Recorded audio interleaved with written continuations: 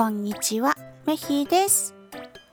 今日の御言葉、詩編77編11節から12節。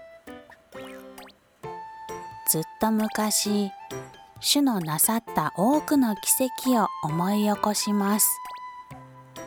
あの頃の素晴らしい恵みがいつまでも頭から離れないのです。どうして忘れることができましょうか。